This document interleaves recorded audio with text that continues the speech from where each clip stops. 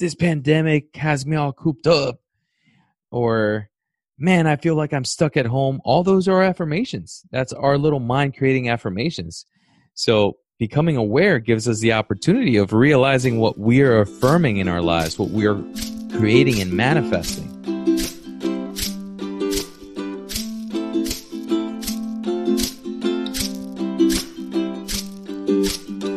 Hello and welcome to Emotional Compass. This is Bodhi. And Abiel. We have been talking about the book Radical Acceptance by Tara Brach. We covered the first 3 chapters in our previous episode. And in this episode, we're going to cover chapters 4, 5, and 6. And once again, if you haven't downloaded the book or haven't read the book, we highly recommend that you download it on your e-readers or go get a physical copy or get it on Audible. The audiobook is great. It's Radical Acceptance by Tara Brach. And so you can follow along as to what we have been learning. And we're just going to share basically what jumped at us during the reading this book. And as we mentioned in our previous episode, it's been a very, very emotional journey. I know it has been for me. I think you as well, Abiel, right? For sure. I've had my moments while going through the book that have caused me to do some inner work, which at times felt good, and at times it didn't feel so good. But radical acceptance, right? Whether the good or the bad. That's the part. And, you know, just going through it, it immediately, the journey in life immediately gives you opportunities to put it into practice. For instance, there's a situation at work that came about where I felt like there was some injustice, and I started making stories in my mind about, you know, what's fair and what's not fair, and I just embraced it and I accepted it, and I expressed my situation, and within minutes it was resolved. But in the past, I could have literally skidded on that mental pattern for quite a bit and then ruined the beautiful day. But that radical acceptance is almost like an emergency e-stop for you just to come to your senses, to become aware, just to observe instead of react or get in a vicious mental pattern. So if you haven't downloaded the book, it's a great read. It gives you an opportunity to do that work, the work that will change your life. And I think it comes perfectly in time. I mean, I'm just surprised. It's no coincidence that we are reading this book because it's perfectly timed given our current pandemic situation. I find myself going through this introspection on a daily basis. I feel like, why am I in this situation? But then I realize, like, well, the entire world is in this situation, and I just have to radically accept where I am. And there's no changing this situation, at least not in the immediate future. So there's nothing else but to accept it for what it is.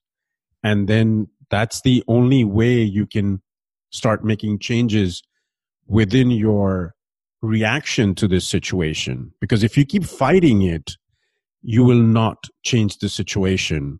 And this actually reminds me of this quote that really jumped at me. I don't know in which chapter this is, but I just wanted to get this out there because I thought it was an amazing quote, which I have been quoting friends and telling them, especially a friend of mine that's been going through a tough time.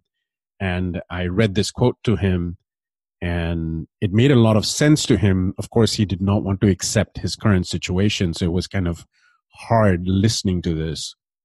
But the quote is from Buddha, where it says, the Buddha taught that we suffer when we cling to or resist experience, when we want life different than it is.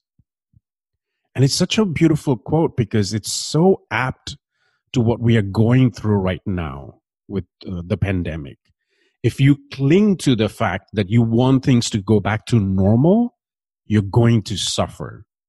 But if you accept it, if you don't resist this experience of the pandemic and being quarantined and being locked up, if you don't resist that, then you can start to make changes to your reactions to the situation. It's the mind has this funny way of always wanting to get what it wants instead of observing what it has and working with that. I was also looking into, there was this other funny quote I had talked to you about earlier in regards to our relationship with what the world is giving us.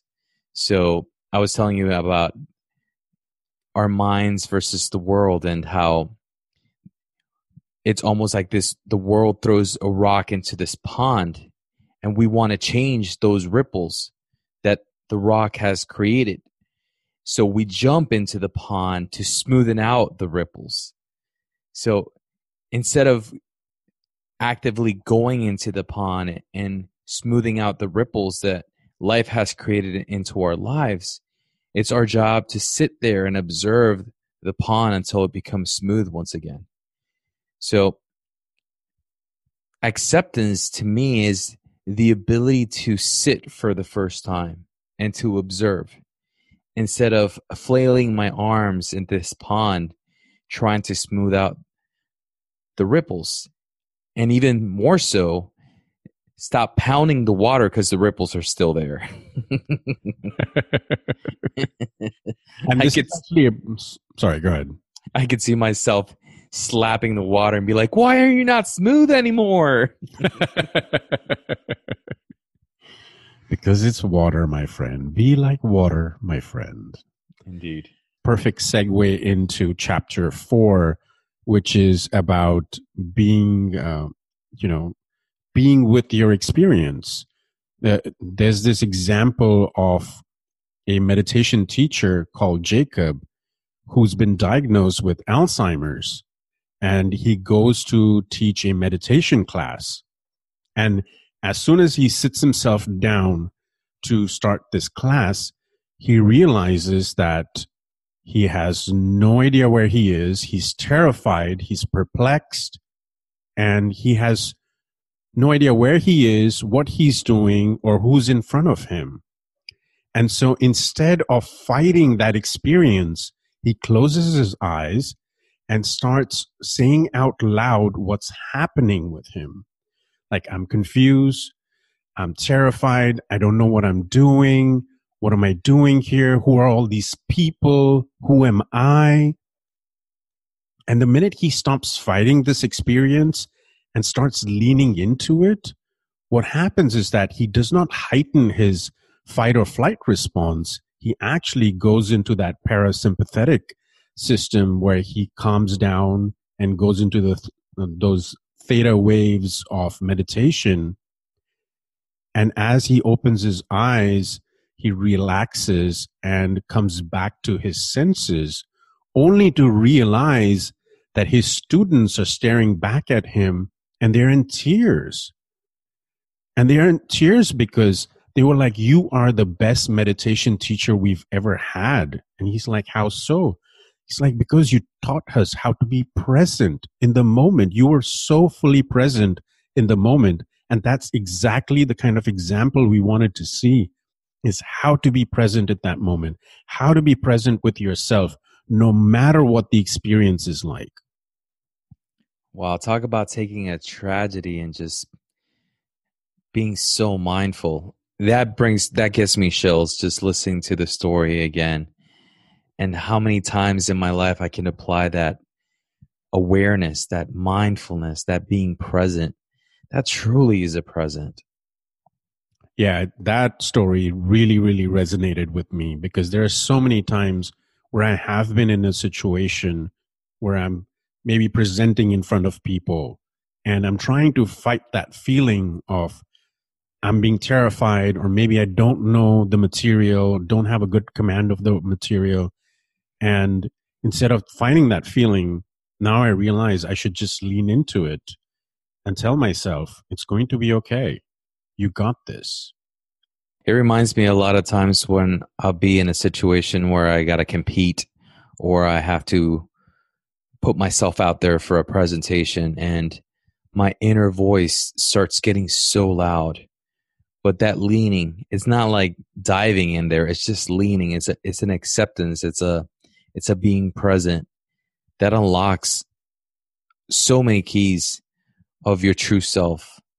And that's all, in essence, that's all we're trying to do is we're trying to come to our senses. We're trying to allow our minds to be quiet for a moment so source could shine through us. And whenever we're in that space of being, then that's when miracles happen. That's when the best from you comes out. That's when the artist paints his best painting, or the writer writes his best lyric. Beautifully put. I really like that. Yeah. Because when you're leaning into that, you're trying to tap more into your right brain and saying, like, hey, can I elicit that creativity instead of just thinking with the logic brain that's trying to freak you out and saying, hey, there's something wrong here and you should do something about it. Yeah, it's that little voice that's constantly terrorizing us. And it's a beautiful gift to be able to practice our free will by becoming acquainted with who we are versus what that little voice is. That little voice has no power. It is us that give that little voice the power by paying attention to it and by inflating it. So by leaning in, by accepting, we disarm that little voice and it no longer threatens us.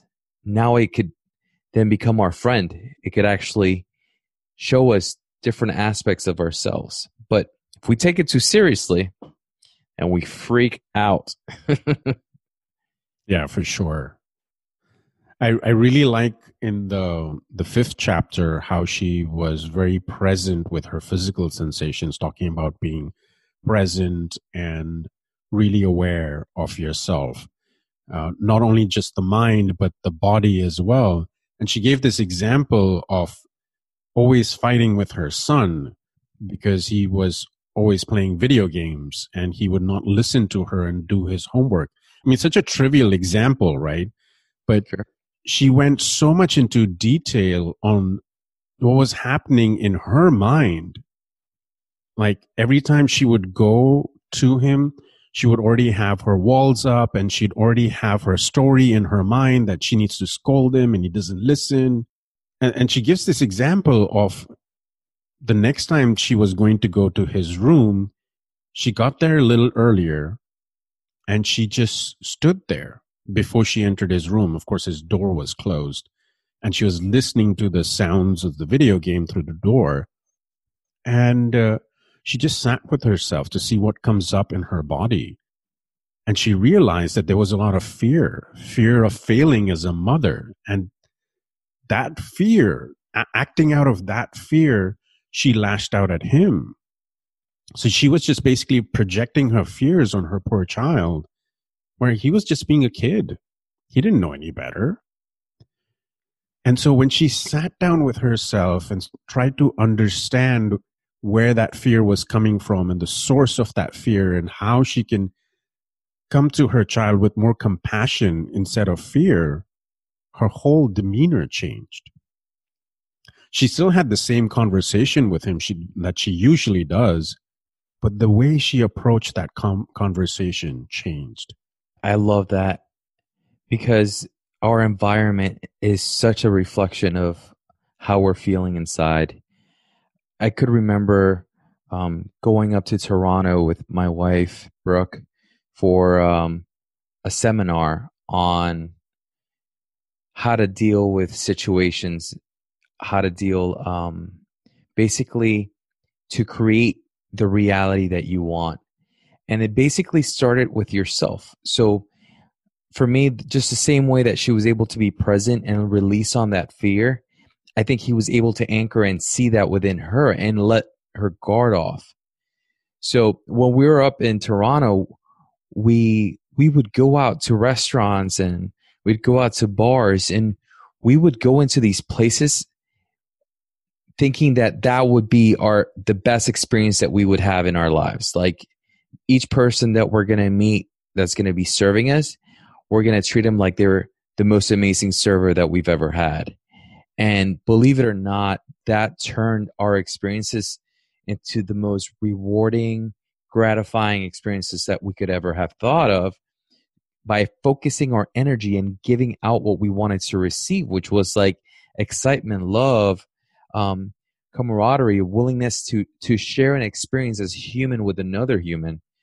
So whenever that little voice, you give it a break and you have that moment to become present, your true self comes out and it connects with everything and everyone, with plants, animals, beings, because that which I recognize within me is the same that I recognize within you. That namaste comes out, and all of a sudden you're about to stay and have this amazing life experience by being present, by being there. So that moment that you could take with yourself to become present, to switch from left side of the brain to the right side of the brain, unlocks so many secrets and unlocks so many talents that we have within ourselves. So her story touched me deeply because I could see that within myself, how my voice gets in the way and how I must come to my senses. I must come to my feelings, to my body, to my heart, to be able to be my true and highest self, to interact with life. Oh, yeah. I can definitely relate that example to the times that I felt so much anger towards anyone. I mean, usually in a relationship. And this is a great way of basically pausing, checking the sensations in your body, and trying to introspect. Where is this coming from? Why am I feeling this? What's the source of this rage? Because there are some times when you get completely enraged, and if you feed that fear, that rage just, it just becomes like a wildfire. But if you take that pause and check with your body and check the sensation and reach deep down inside into the source of that feeling, more often than not, it just dissipates. And building upon the example that you gave about your trip to Toronto, I just experienced this very recently.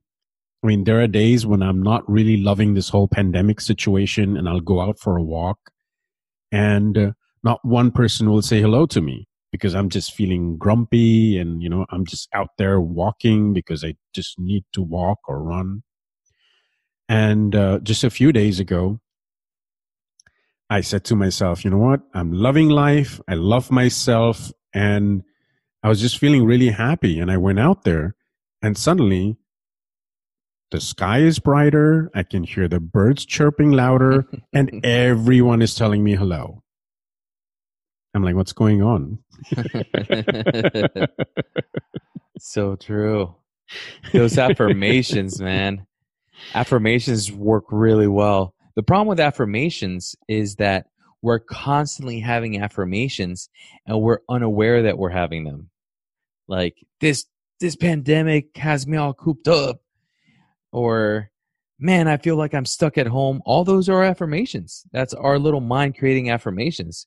So becoming aware gives us the opportunity of realizing what we are affirming in our lives, what we are creating and manifesting. So see a bright sky, see friendly neighbors, see the birds chirping, create those affirmations. Yeah. I mean, this book is a gift that just keeps on giving. And there's so many little nuggets of wisdom that keep jumping at me. And the way she tells the story, I highly recommend the audiobook through Audible if you have a subscription on Audible, because the woman that's been narrating the story, she just has an incredible way of narrating. Yeah, she's definitely been a gift for me and my wife. We've really enjoyed going through this book, and it's opened parts of myself that I thought were already open. And wrapping up, download the book, follow along. We have one more episode where we're going to cover the rest of the book coming next week. And like always, rate, review, subscribe, and please share this podcast with your loved ones. Totally. Remember, we love you and we care about you. And this is an act of love that we just want to shine out there and have and build awareness of mental health and spirituality with anybody that's willing to share this space with us. Well, until next time, this is Bodhi. And Abiel. The Emotional Compass.